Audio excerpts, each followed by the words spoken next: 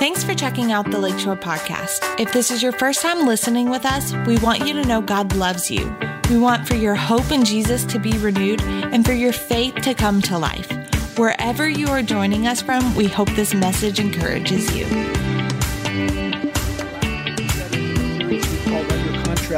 And we're trying to walk through the Bible. It's not comprehensive, but we're getting enough solid scripture and understanding that we can recognize that we're in a covenant with God because of Jesus Christ.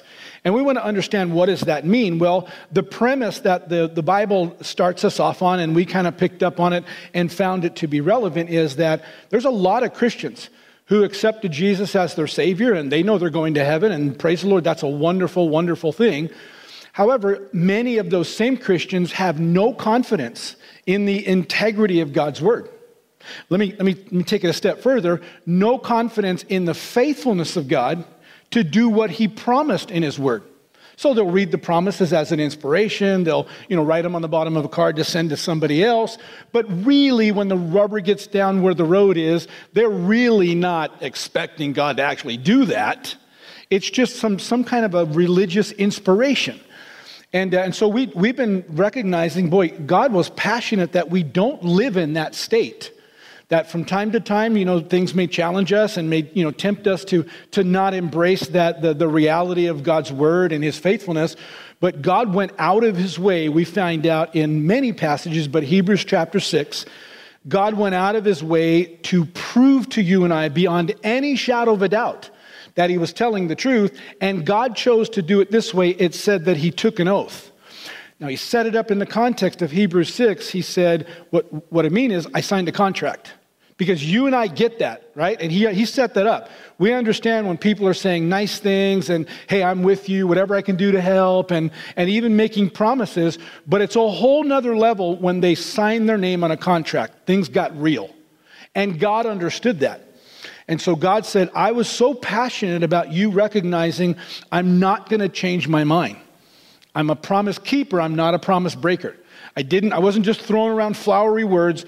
When I made the promises in the Word of God, I made it fully intending on you leaning in and say, hey, I need to talk to you about that promise because I really need that. And I fully intend to keep that promise. And so much so that Hebrews chapter 6, verse 19 tells us that as we begin to recognize that the Bible's not just a love letter, it's a legal document. And we can go to the Lord and we can say, look, this is what your word says, and God will enthusiastically honor that because He's the one who wrote the covenant, because He wants you to be convinced so that you'll come to Him because He wants to do what He promised He would do. And so the Bible says that God will do that. And when we understand that, it becomes an anchor to our soul. I don't care what winds are blowing in your life, what storm you're going through, what's going on in this crazy, chaotic world. The Bible says that you and I as believers should live solid, should be 100% confident in the things of God. And we do that by understanding what a covenant is. If you've missed any of these, go back and get the podcast, go online on YouTube and get the video, and there's supplements, and you got the workbooks, and plenty of reasons or of opportunities for you to study, because I'm telling you, this is life-changing, and this is relevant to where we're at. We're relevant. A lot of Christians asking me, talk to me about the end times. Don't get me wrong, we should. That's a good thing to know. But let me tell you what I would rather than knowing what's coming, I'd rather be prepared for anything that comes. And that's what this is going to do for you. It doesn't matter what comes, the covenant will hold. The Word of God is true. And that's what we're understanding. How do we step in and we begin to live that way? Well, I'm going to go back to that idea in Hebrews 6:19 that talks about if we understand the covenant and we learn to lean in, then it creates an anchor to our soul. Because the Word of God talks a lot about this anchored soul, or a heart that is fixed, that's confident, that's unshakable, immovable, trusting in God. It talks a lot about that and uses a lot of different descriptions. But one of the ones that we can glean kind of combines itself from the Old Testament to the New Testament. And we're going to talk today about what it means to have a new and a true heart. And you're going to see these are actual things that the Bible promises us, and this is what God has done. And as we begin to understand what a new and a true heart is, it helps us to begin to start walking, taking steps into being confident and into living out in the new covenant. And here's how, not all the teachings work out like this, but here's how you can track, because some people are like, where are we at in this teaching? Are we going to turn a corner? And listen, we're going to look at this today in 3 sets of 3. So we won't get to any of the 3 sets until we get to Hebrews chapter 10, but it won't take us very long to get there. Once we get to Hebrews chapter 10, you'll know where we're at in the teaching, because we're going to talk about 3 attributes that come with the new heart that God gives you and I as believers. It's just wired. This is how this brand new spiritual muscle, this is how it works. And for us to begin to understand that and lean in with confidence to those new attributes, it gives us an internal strength that lets us do the next 3 right there in the passage, and that's to begin to exercise 3 disciplines. 3 things that we can do to step in faith, 3 disciplines we can do, and as we do that, it galvanizes our heart and it opens up the opportunity for God to do what He promised He would do. And then you'll know we're at the very end of the teaching, like minutes away, when we talk about 3 practical overviews, just to kind of give you something to walk away with and put in your pocket so you can start putting this to work right away. All right, so we're going to go to Jeremiah 31, but before we get there, let me kind of do what Hebrews chapter 6 did, and let me get your mind thinking right, because Hebrews chapter 6, just before it gets to this unveiling that God signed a contract, it helps you and I to think in contract terms. It helps you and I to realize that we're all about contracts. And so I want to put us in the right mindset so as we study, we can quickly assimilate some things and connect some dots. And so here's what I want you to think about today. Anybody who's ever entered any kind of contract knows something. And it doesn't matter whether it's a big, huge contract or it's a kind of just a little one. Anybody knows that that's kind of a weighty thing. Somebody says, well, sign right here. You don't start signing your name until you know, or at least you feel like you know what you're signing. Well, the reason for that is because once you sign a contract, contracts automatically change everything. Contracts automatically change the way you think. They change the way you talk. They change the way you process. They change the way you live your life, all because you were not in a contract before. Now you are in a contract, and it comes with parameters, it comes with promises, and it automatically changes the way that everything. So let me give you a couple of convenient examples. Marriage is a contract. And I'm not talking about just because you signed a little marriage certificate, I'm talking about because you've made big, deep, heartfelt decisions that brought you to stand in front of somebody who officiates a wedding, and you make a verbal contract, which is then reflected in a signature contract that's on file, somewhere with whatever state that you were married in.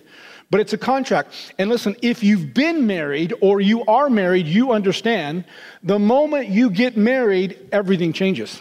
Everything. I mean, you think differently, you talk differently. It's no more about, well, what do I want to do on a Friday? Now it's, what are we going to do? Now listen, it didn't just start in this relationship contract. It didn't start with marriage. It probably started deep into the dating and then on through the engagement. But things got really real when you got married. And everybody who's married finds out it's a wonderful blessing of God that's really, really challenging. Everything in your whole life changes. I mean, you get to fight about things like, how do you squeeze the the toothpaste from the middle or from the bottom? Does the toilet paper roll off the top or roll underneath? I mean, these are major, major life shifts and adjustments. And they become major, what are you doing? Why are you doing that? How come you're doing it that way? I didn't know you did it that way. And well, because we only dated, but now we're living together. The contract changes everything. Let me take you to another one that's kind of in that same, we're building a life together. When you go from renting to purchasing. And when someone goes from renting to purchasing, they're like, oh, I can't believe, now we have the freedom to do whatever we want. Until it dawns on them that you get to pay for whatever you want, plus whatever you don't want to pay for. You're maintaining that property. Something breaks down, oh yeah, that's you. Something needs to be upgraded, oh yeah, that's you. Something needs to be adjusted, to fit a different season or whatever, oh yeah, that's you. And you begin to realize that owning a house is not all just wonderful butterflies and, sunshine. Owning a house is a big responsibility. And so you used to have these great discussions when you were renting. It'd be really cool if this was our house. We'd paint this and we'd take that wall down and you're in the same situation, only now it is your house. And you're like, it'd be really cool. Yeah, we're not doing that. That's way too expensive. That's way too hard because contracts change things. Now, there's so many areas we could go into and you'd all be smiling and like nodding your head. Yep, totally get that. We can talk about health insurance. We can talk about homeowners insurance, talk about auto insurance. We can talk about just the insurance and the apps and the service providers on our little smart gadgets. It's just crazy how many contracts we're in. But one thing's common.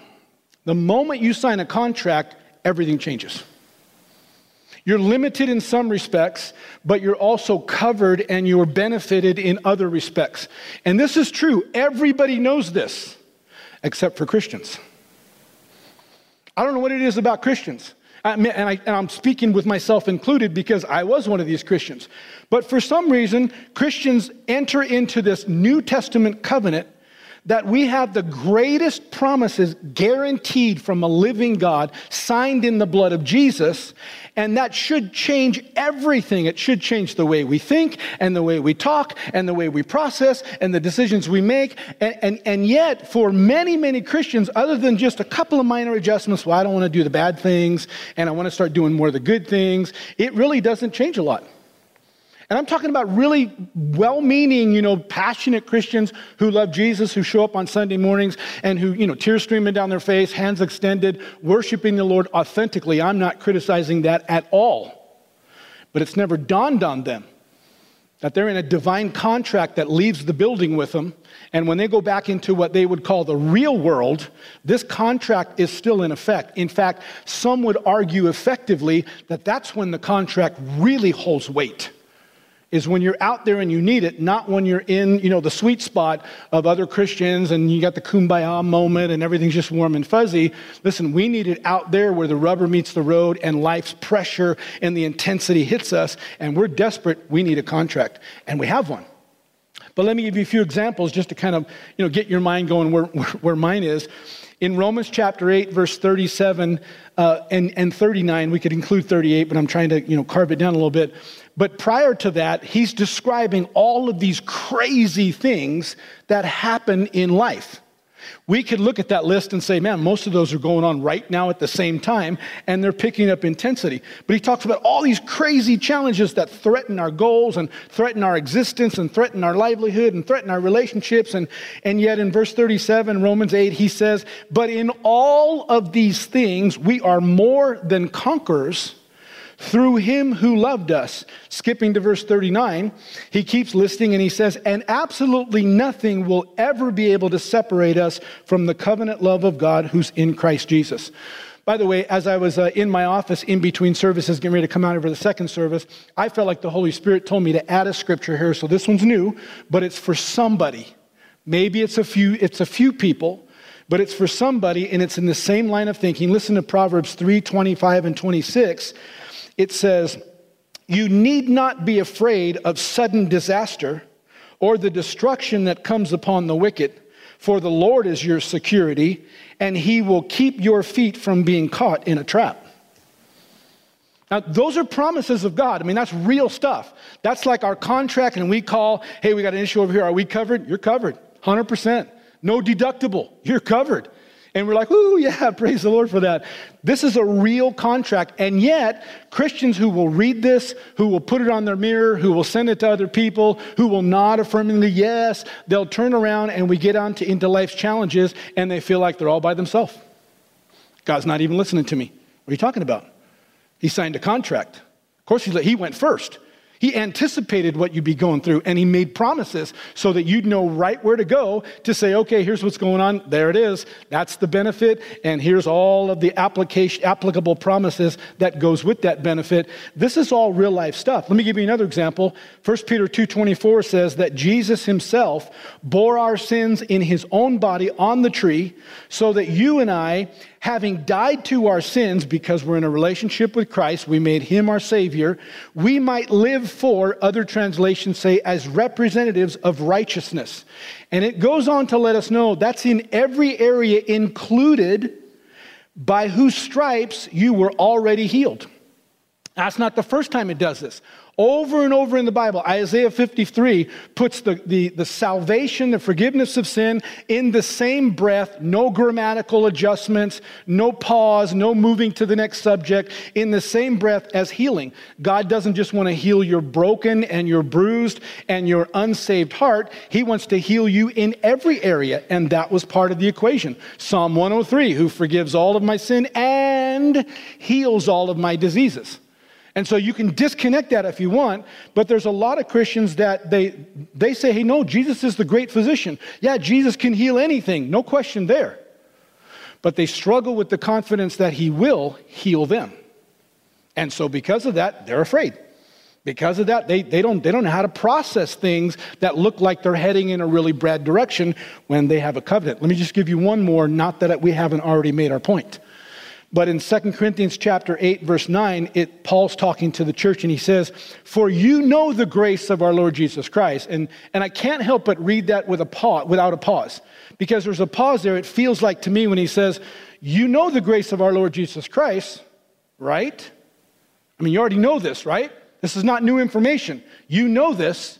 But just in case he keeps going, for you know the grace of our Lord Jesus Christ, that though he was rich, for your sakes he became poor, that through his poverty you might become rich. And in case you're trying to over-spiritualize that, go back and read your Bible. This is one of the clearest contexts in the New Testament. He happens to be talking in chapter 8 and chapter 9 about resource, about money.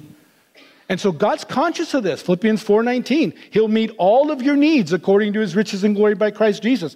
These are not just left over. Well, one day when we get to heaven, yes. But here, starting here, right now, these are the contracts that the Bible talks about. Now, we could continue to go through this, but my point is, we have Christians that are very savvy in terms of their contracts in the natural. Very, very watchful, man, that they don't miss any benefits. We paid for those. We need to get that benefit. And they're watching them, and they should be. That's good stewardship. But many times those same Christians turn around, and when they see the divine contract that was sealed in the blood of Jesus, they never even bother to call and tap into a benefit. You say, well, why is that true? Why? I mean, these are intelligent people. These are authentic people. These are people that, really do love the Lord. How come it seems like they won't tap in? Well, there's a couple of factors I can identify. I'm not saying they're the only, but the main two factors seems to be this, that many of them kind of ignorantly, pardon me for using a harsh word, the Bible does, but pardon me for that, ignorantly or religiously, they take all these benefits in the Bible and push them to heaven. When we get to heaven, all this is going to be true. And that's true, by the way, but it's a pretty weak argument because many of the benefits that we have in the Bible, we won't need them when we get to heaven. There's no disease in heaven. So we don't need promises like, I'll keep all disease from you. We don't need that promise. There's not any in heaven. Like, they just don't exist. And we could go on and on and on, but lots of Christians do that, and so it doesn't even occur to them that this is actually a benefit that Jesus purchased with his blood that I desperately need. Maybe I should pick up the spiritual phone and call heaven and say, hey, I really need this. In which case we would hear the Holy Spirit respond, I'm so glad you called, because it belongs to you. I've been waiting, hoping you would call. And so that's one reason. But here's I think, the bigger reason, at least for people that probably run in our circles, and that is that Christians understand this. They just don't know how to accept. They don't know how to access this new covenant. They get it. God's telling the truth. Those promises belong to me. Now what? It's like they don't know the contact information. They don't need the phone number. They don't know how to process this. And so that's what we're going to talk about today. What do you do when you begin to recognize that the contract's real? It's relevant. Like right now, today, God should be moving in my life, and there should be things that are happening that I couldn't get it past there, but God took it the rest of the way. This should be happening. This is normal for Christians. Read the book of Acts. It's normal. And so we should be able to enjoy that, but sometimes we get all stopped up and we just don't know what to do. And so today we're going to talk about what was the importance of God giving a new heart, a true heart to his people, so that we would have the inner strength and the ability to step in and actually follow through with the contract so the benefits could be unlocked and we could begin to receive those. And so that's what we're going to talk about today. Now I want you to turn to Jeremiah 31. This is one of the times, not the only time, but one of the times that God mentions this new heart and he connects it to the new covenant or the new contract. One of the times God promises it in the old contract, God looks forward and says, hey, we're in this old contract now, but the day's coming that this old contract will expire and I'm going to create a whole new contract. And he tells us what we get to receive in that contract because we're in the New Testament. That's the new covenant, new contract. Jeremiah 31, listen to verse 31. Behold, the days are coming, says the Lord. So the Lord's talking here. When I will make a new covenant, same word as contract, or at least we're connecting like Hebrews 6 did, with the house of Israel and with the house of Judah. Little Bible lesson for those of you that don't know.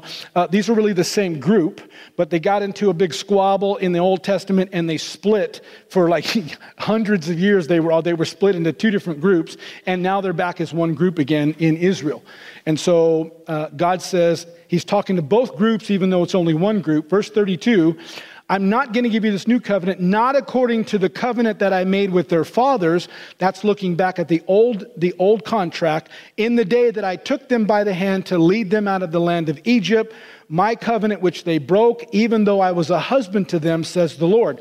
Verse 33, but this is the covenant that I will make with the house of Israel. Notice they're joined together again after those days. So when this contract expires, I'm going to make a new contract or a new covenant with them, says the Lord. And these are some of the identifying marks.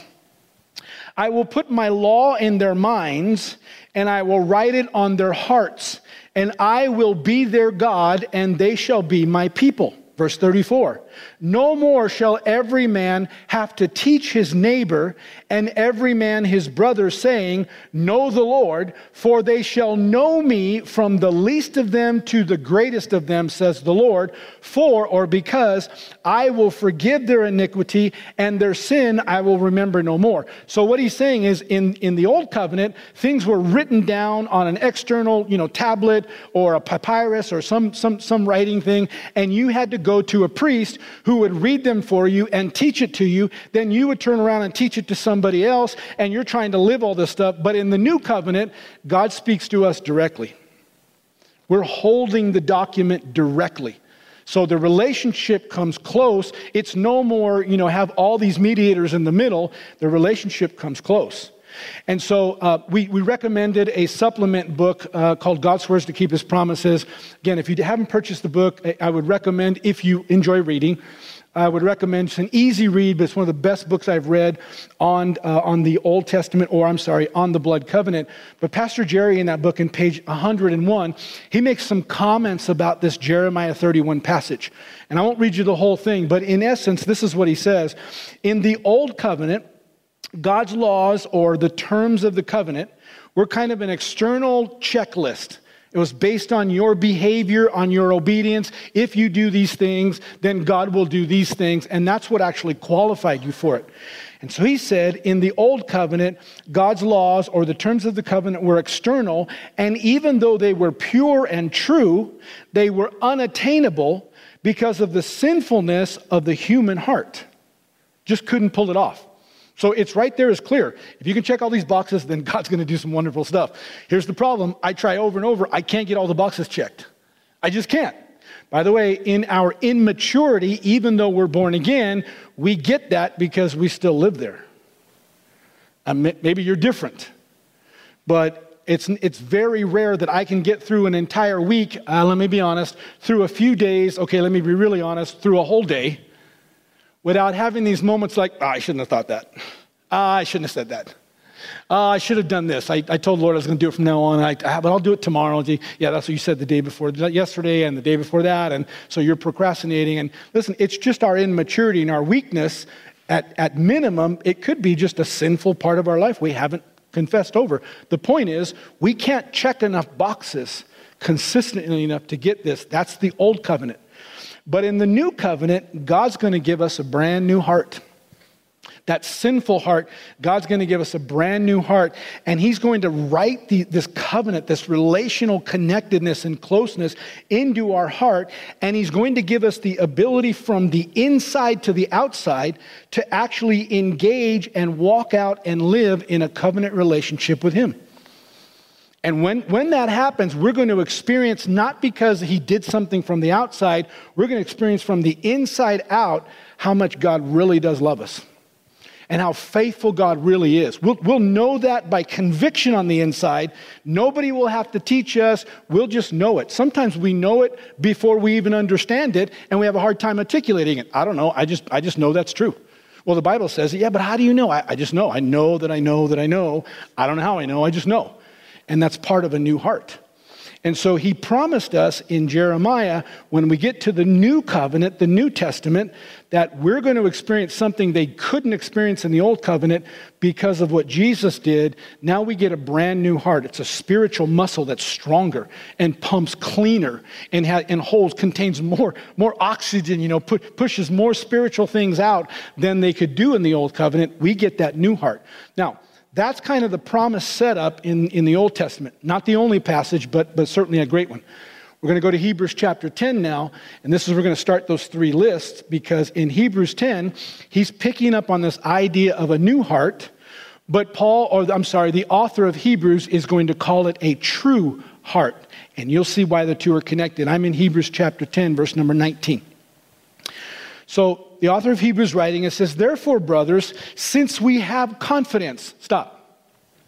He's talking to Christians and he's saying, that confidence that you want to, kind of get cemented in your heart so you can feel confident and secure. Yeah, let's be really clear. You already have it. You don't feel it all the time, but everything's already put in place. You already have this. You just haven't realized it and stepped into it. And he's going to explain, listen, we already have this confidence to enter the holy places. Here's the first reason: by the blood of Jesus. He sealed the covenant. He signed the contract. Here's the next reason: by the new and living way that he opened up for us through the curtain, that is, through his flesh. In other words, when he died, the old contract was nullified, and the brand new way, the brand new opportunity for us to live in a relationship with God was introduced. A curtain was pulled back, and we're no longer separated from God. Now we walk right into God's presence. That was provided by Jesus. It goes on in verse 21, and since we have a great priest over the house of God, we've already studied that. Jesus is now the mediator to make sure that everything he provided is at our disposal and that we're not letting the enemy talk us out of this. And it goes on in verse 22 and says, because of all that, let us draw near with a true heart. And the word true is really important because in the Greek language, it has a much deeper meaning that will help us to understand. The word true is the Greek word alethenos, and it literally means not something that just has a title or a label slapped on it. It's not talking about, well, that's what we call it, you're a new creation, you're a new heart. It's not talking about just something we've titled it so we know how to refer to it. It's talking about something that is indisputably genuine.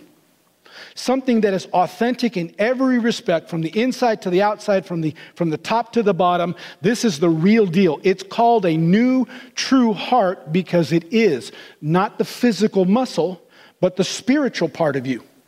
So much so that the Apostle Paul in 2 Corinthians 5:17 said, when you are in Christ, all the old stuff, that passed away.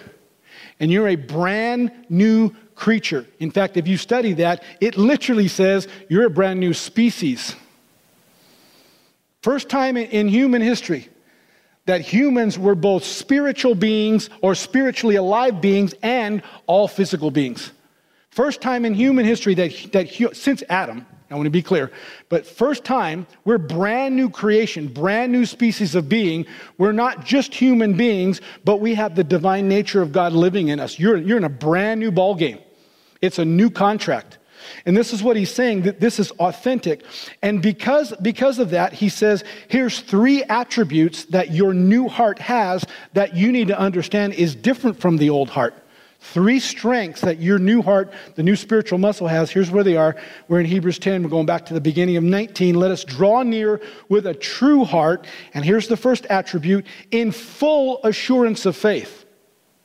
That means that your new heart is able to become completely convinced that God's telling the truth and nobody can talk you out of it.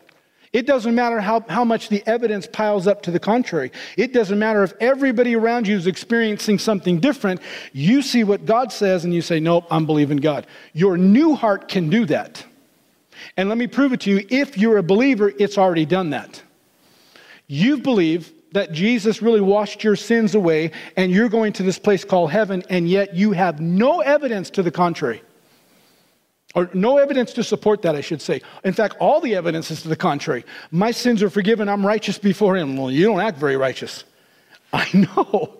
That's the craziness of it, right? Hebrews 10:14, by one sacrifice, he birthed me into the family, and that's who I am now. And yet now I'm growing up and learning to act like who I am. And see, this whole thing, but your heart has the ability to lock into that. And I'm telling you, people can argue with you all day long. That's the most ludicrous thing. You know, heaven's just a construct so that we can feel better about our humanity. And that's crazy. You don't even know anybody who's gone to heaven. Well, yeah, some of those people who say they have, but they're crazy. You know, why would they do that? They can argue with you all day. And at the end of it, you're like, are you done? I believe I'm going to heaven. Your new heart has the ability to grab a truth and lock into it just because God said it. Now, whether you're exercising that or not, that's up to you. But your new heart has that ability. Here's the second attribute. It says, with our heart sprinkled clean from an evil conscience. In other words, your new heart has the ability to rest fully in the fact that Jesus' blood was enough. He really did wash me clean. Not only that, he brought me into the family of God, and he said, you are righteous even though you don't act righteous yet. You are righteous. You're in right standing with God. Now we're going to grow you and mature you so you start acting like who you really are. Your new heart has the ability to grab hold of that, which here's the crowning benefit. That means you never, ever, ever have to experience condemnation again, ever. Conviction, yes, but not something that's pushing you away from God. Not feeling like you're not good enough, because we're not measured about our goodness based on our behavior. We're measured based on the fact that we're children of God. He loves us. He's going to stick with us. Even if we're little rascals, well, he'll deal with us. But he's not going to kick us out of the house. We're not going to feel like, well, gee, Dad probably doesn't love me. Of course he loves you. You're still here. He's still providing for you. But he loves you enough to correct you. And so we can deal with conviction, but never again condemnation. Look, here's the third one. It says, and our bodies washed with pure water. The term bodies here throughout the New Testament is a reference to our daily life, to kind of our behaviors. We're going through, we're doing our thing, and we make mistakes, we do the right thing. But it says that we have our daily life is washed, notice this, with pure water. In the New Testament, that's both a reference to the Word of God, but also to the moving, the leading of the Holy Spirit. And that tells us that the final attribute that this new heart has is we have the ability to listen and to submit ourselves to the Holy Spirit as he moves us through the Word of God and matures us. You can do that. Well, I can't hear from God. Yes, you can, because your heart is set up for that. This new heart is wired to do that. And so if you just lean in and learn what that looks like, well, you can exercise that, and your new heart will just perform wonderfully, because that's the way God created it. Now, it's important that you see these 3 things. First of all, you can measure something about yourself. How am I doing there? How am I doing in a full assurance of faith? Do I believe God's word's telling me the truth? Have I embraced that, or am I still, kind of acting like there's a spiritual buffet and I like that, I don't believe that, I don't think that's even relevant anymore, or am I saying that God's word is true cover to cover, and it's relevant for today, because heaven and earth will pass away, the Bible says, but his word will never pass away. This is the word of God. It lives forever. Here's the second thing. How am I doing on condemnation? Do I feel like God loves me, and can I walk into his presence in prayer and in praise and worship? Or am I constantly feeling like God's just tolerating me? Or he's mad at me? See, something's trying to corrupt your new heart, and you need to say, no, wait, I'm not wired that way. My new heart is brand new. And how are you doing in opening and keeping your life open and involved with the Holy Spirit and the Word of God? Are you walking through life and letting him wash you, letting him refresh you, letting him hydrate you so you don't get dry and parched and angry and crinkly? And all those things are part of what you can already do. That's the internal strength of a new heart. Now, it's important you at least see that, because once you recognize that you can do what the Bible's saying, because you've got this brand new spiritual muscle that'll pump the life of God all the way through who you are, then you can look at the next three that he's going to talk about. These are three disciplines that you get to purposefully engage. And when you do, it brings incredible maturity, and it unlocks God's ability to bring the promised blessing to you in every area of your life. So it's pretty succinct. Listen to verse 23, second set of three, by the way. Verse 23. Hebrews chapter 10, let us hold fast the confession of our hope without wavering, for or because, the reason we can do that, because he who promised is faithful. So because you've got this new heart now that has all this internal strength and it just pumps spiritual vitality out, you have the ability to make a decision to engage these three faith-filled disciplines. Let's walk through them quickly. First of all, it says hold fast. This is the word in the Greek, kateko. And it's not talking about something that casually, just grabs it and kind of takes it along. It's talking about a strong, intentional, dominant force that finds something and just lands on it and wraps its arms around and squeezes it as tight as it can and just says, mine, this is mine. I'm never giving it up. Let me give you an example. This might have happened to you in Christmases in the past, or because of our supply chain shortage, it might happen this Christmas. But let's just say you've got something in your mind that you want to purchase for somebody. And you went to this store, they're out of it. You went to that store, they're out of it. You went to this store, they're out of it. And so goes the day, maybe a few days. You're just missing it. And someone says, hey, I was just over there and they still have some. What? You jump in the car, you're straight over there. You run through the aisle, you're moving through people, and there it is, the last one on the shelf. And you walk over and you're like, gotcha. I've been looking for you all over the place. And you grab it and you tuck it under your arm pretty firmly, and you're walking to the register, you're saying, I got you. That's kateko. And the Bible says that's how we're supposed to be, notice this, with the confession of our hope. And we're not going to study the word hope. We've done that plenty of times here. But just as a quick refresher, the word hope is the Greek word elpis, and it's not like the way we use hope, like, well, I hope so. The Greek word hope, elpis, as it's used in the New Testament, is an expectation. When God says, I promise you I'll do something, it creates an expectation for you. Oh, I would have never thought that was possible, but if God says he can do it, wow, you got a picture up in front of you that says, okay then, all right, I'm back in the game. That's an expectation. And the Bible says that we're supposed to hold fast, to grab and pull it close to our chest, the confession of our hope. The word confession is the Greek word homologia, and it's a phenomenal word because it doesn't just mean to repeat something that someone else said, although that's its baseline. But homologia goes even deeper, and it means to repeat something that someone said in the way that they said it, with the same heart, with the same passion, with the same focus, with all the same feelings and emotion. You're just repeating it the same, not just what they said, but the way they said it. And listen, and you're repeating it as if you're the one who said it. Let me give you kind of a embarrassingly funny example, okay? Some of you, don't raise your hands, but some of you have heard a song on the radio at times and it so moves your heart that you grab the closest hairbrush. Or you're in the bathroom with your shampoo bottle and the music's playing and you're not just singing the song, you're singing the song with the same emotion and the same heart and the same feeling, and tears come to your eyes, or you get a bowl, you're singing it the same way. That's homologia. You've owned that, and now you've created it. Now this is your song in that moment. That's what the Bible says we're supposed to do with the Word of God. Now listen to me. Let's go back, because Hebrews 10:23 says we're supposed to hold fast to the confession of our hope without wavering, for or because he who promised is faithful. Now in reality, We have Christians today, many of them, I might even venture to say most of them, who are reading this totally different. They're reading it as saying not hold fast to the confession of hope, but hold back the confession of hope. Because honestly, you never know if God's really going to do this or not. And so they read a promise, and they're not about to say anything. They're not even sure if they'll whisper it to God. They'll just say, God, well, if you really want to do this, then okay, here I am. And that's like your insurance company saying, this is your benefit, and you have a need for that benefit, and you say, well, but if the insurance company wants to do it for me, they'll call me. That's just crazy. And yet God set this down. God says, listen, I'm not going to dump all this stuff on you.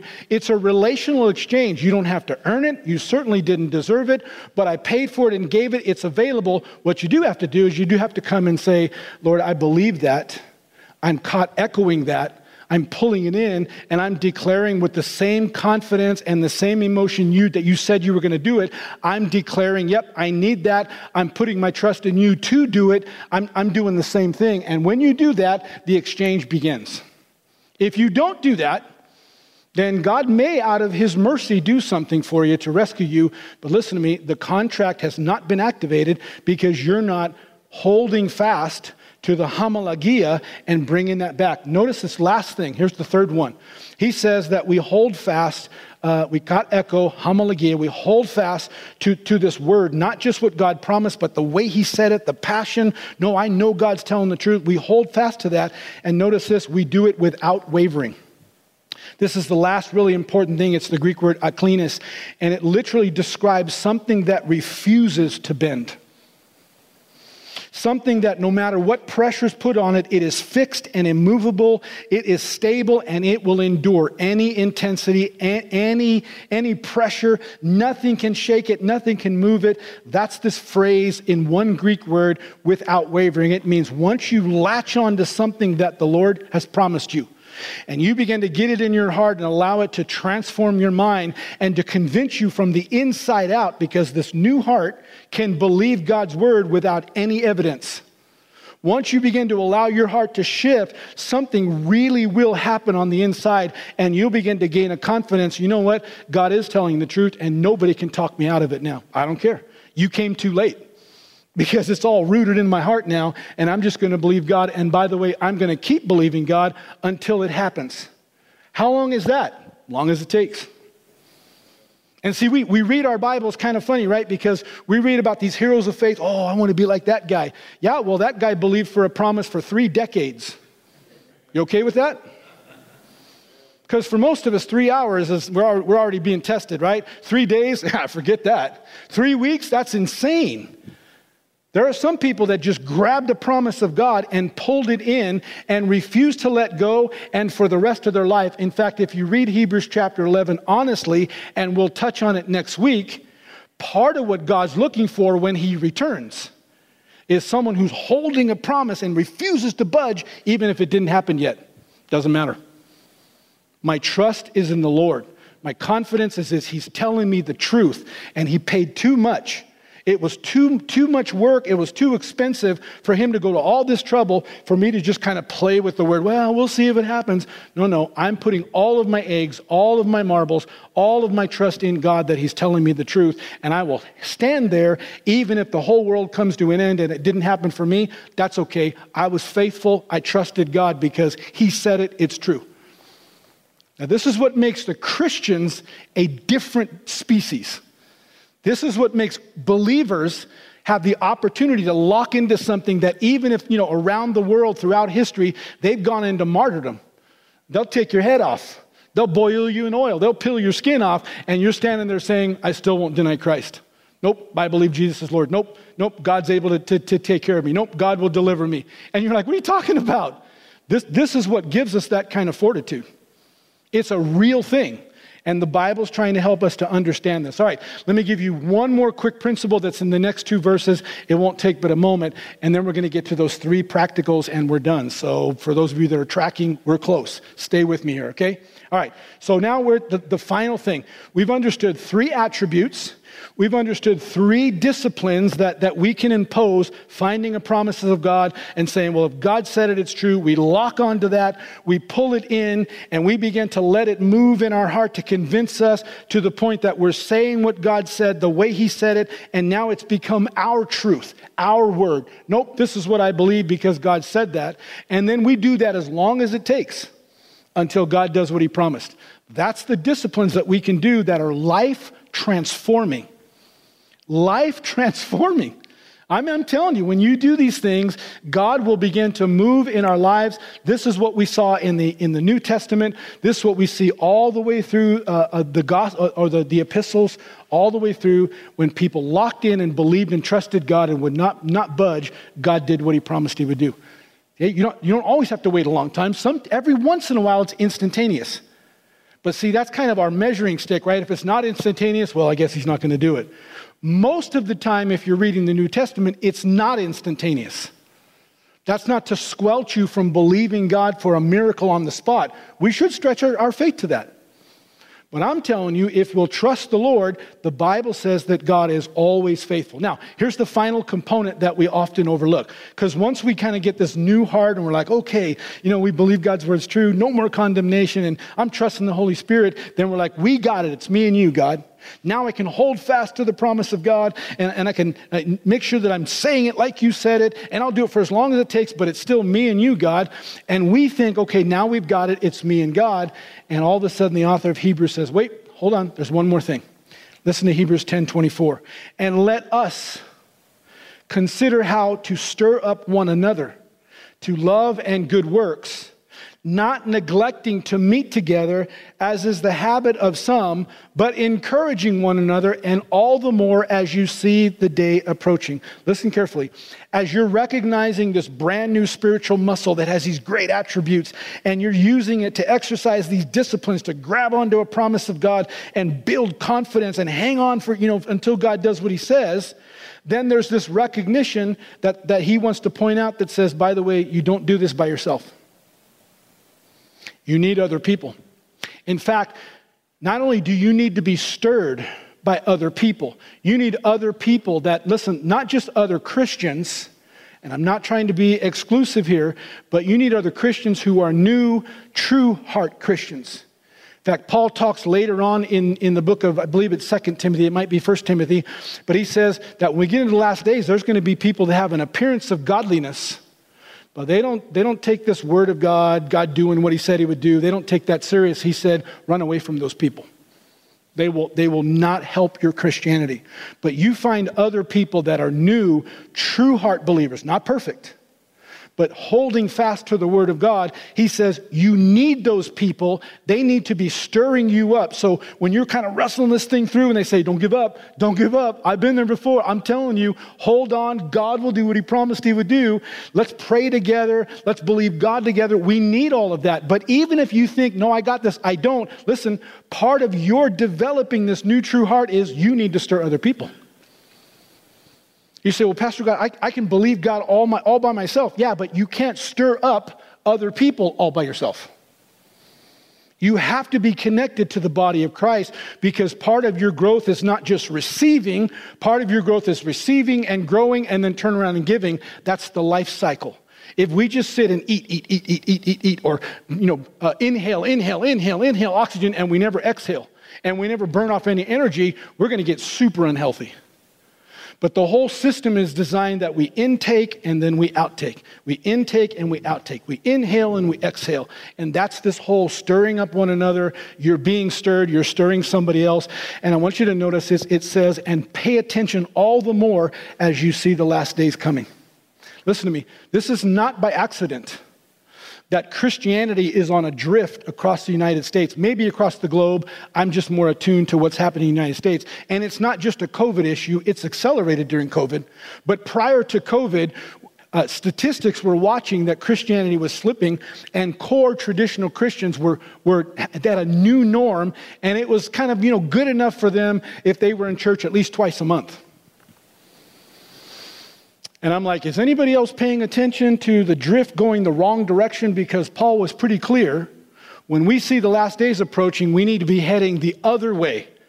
Not that we can never miss a service, that's legalistic. But we need to make sure it's a priority to keep the Sabbath a holy thing and to be engaging with other new, true heart believers. That's what's going to help us to grow strong and confident and be anchored where we need to be no matter what's going on in the world. And the Bible says this over and over, but this is one of the clearest portions.